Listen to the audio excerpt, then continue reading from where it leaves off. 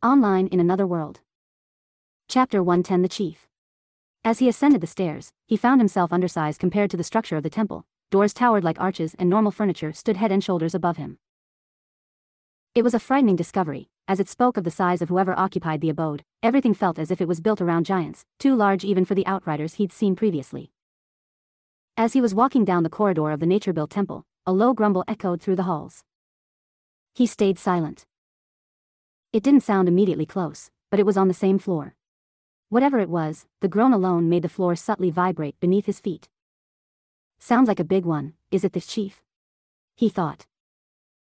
Venturing further, he kept his staff in front of him while the azure and emerald sphere hovered above his shoulders, watching his blind spots for him.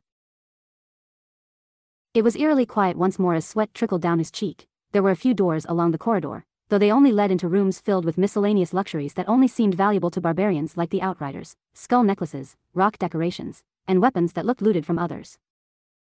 As he kept his eyes forward, he stared at the tall, orange wooden door that stood at the end of the corridor. That door down there, it's where that noise came from, he thought.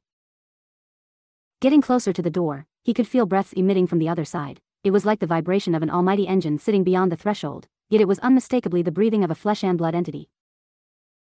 He stopped in front of the door, gulping as he looked up. It loomed over him like the gateway to hell, standing multiple times his height as the enigmatic breathing continued behind it. Here goes, he prepared himself.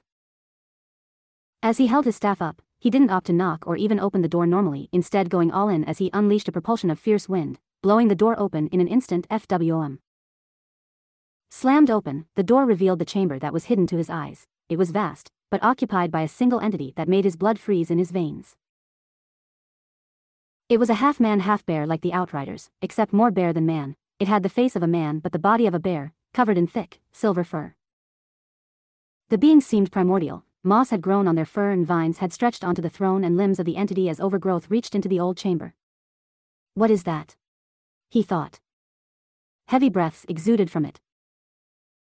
What was most shocking was its size. The bear man was larger than any creature he'd seen. It sat on a throne-turned bed of twigs, though even while sitting, it was the size of a small house.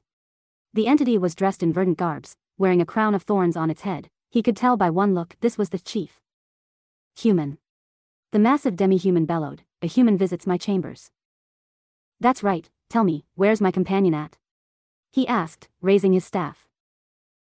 As he threatened the colossal demi-human with his mystical staff, all that followed was a low, ground-vibrating laugh from the entity. It looked down at the young human with its beady, black eyes, slowly beginning to lift itself from its throne. Looks like I stumbled right into the final boss lair. Just my luck, he thought. I am Chief Omana of the Outriders. I've consumed hundreds of humans. I've consumed hundreds of my kin. I've lived hundreds of years, the chief bellowed. Who are you, who has not lived but a fraction of my time? His eyes widened. What caught him by surprise was the weapon that the Outrider chief reached for, not a sword or axe, but a gargantuan staff of intertwined, moss-laden wood, fit for the size of the towering demi-human. He's a mage. He realized. What puny spells will you fling at me, human child? The chief laughed low, standing over 10 times his height. The aura that exuded from the silver-furred, man-eating chief made him freeze up as he felt a pressure unlike any other. This was without a doubt the most imposing threat he'd come across, the only exception being the hero-rank swordsman. Rupert, Oswell, those two don't come close to this. I can sense it as a mage, the density of mana oozing from this guy. It's thick and ancient. I didn't expect something like this. Should I retreat? Look for others for help? He thought. Labyrinth of the Jungle, the chief cast. As the idea of a tactical retreat crossed his mind, it was quickly eroded as with a simple wave of the chief's staff, the chamber was sealed off by thick, densely overlapped roots and stone. He looked around frantically. Chief Omana laughed low as the silver beard that dropped down to his abdomen swayed. I do not let my prey escape. Especially those that have wandered into the spider's nest on their own, so foolishly, so brazenly. The colossal demi-human before him was realms different from the others he'd encountered. An archaic wisdom was held by the chief, unlike the savage, barbaric mindsets of the other outriders. Go ahead, the chief said, standing tall. I'll grant you the first move. He stood there silently with caution. The chief seemed to recognize the hesitance and suspicion of the amethyst-eyed boy as he grumbled, opening his arms. This is no trick. Out of respect for your bravery to barge into my domain, as a child no less, I'll allow you the chance to strike first. It still felt like nothing short of a trap, but he planned on taking the initiative anyway as he slammed his staff down. Undine. Sylph. He yelled out. Commanding the two lesser spirits that protected him signaled the spherical elements to glow, with the azure spirit rippling as it manifested a beam of highly pressurized water that shot straight towards the chief. Utilizing the wind spirit, he launched himself upward to change his position. I see, Chief Omana said, that's how you'll use it, then. As the stream of water neared the chief, a quick incantation left his ancient lips, nature's gift. The spell invoked petals to coalesce into an unborn flower, shielding the massive chief from the beam of aqua as it absorbed the liquid into its unblossomed form. A flower? He thought. He landed on a towering bookshelf, watching carefully towards the massive, stagnant flower that hovered in the air.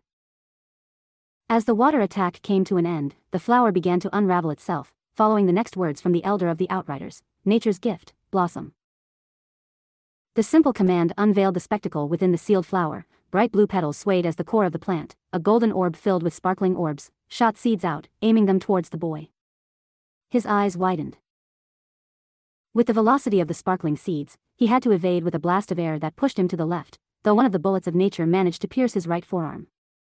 GH. He winced. Though he managed to dodge all except one of the seed bullets, the chief seemed to halt his attack, simply watching him with his onyx eyes while the giant, malicious flower was still hovering in the air. What is this? He's not attacking further? He questioned. As he rolled up his sleeve to check his arm, he was alarmed to find what looked like roots spreading beneath his skin like veins. NGH. He gritted his teeth.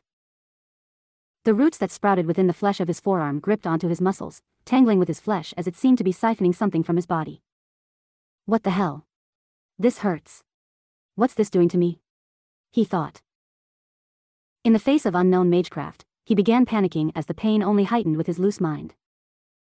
A young mind like yours, though you may be gifted with natural talent, you're woefully lacking in experience, the chief told him. As sweat left his pores in a panic, he clenched his arm, watching the roots press against his skin as the entry wound was closed off by the verdant plant. He could feel a certain substance leaving his body, but it took him a moment to realize as sweat dripped from his chin. Glancing over at the plant, he realized it was growing bigger, sprouting a dozen limbs of thorny vines as it seemed to pulsate each time his forearm pulsates from the invasive roots. Mana, he realized.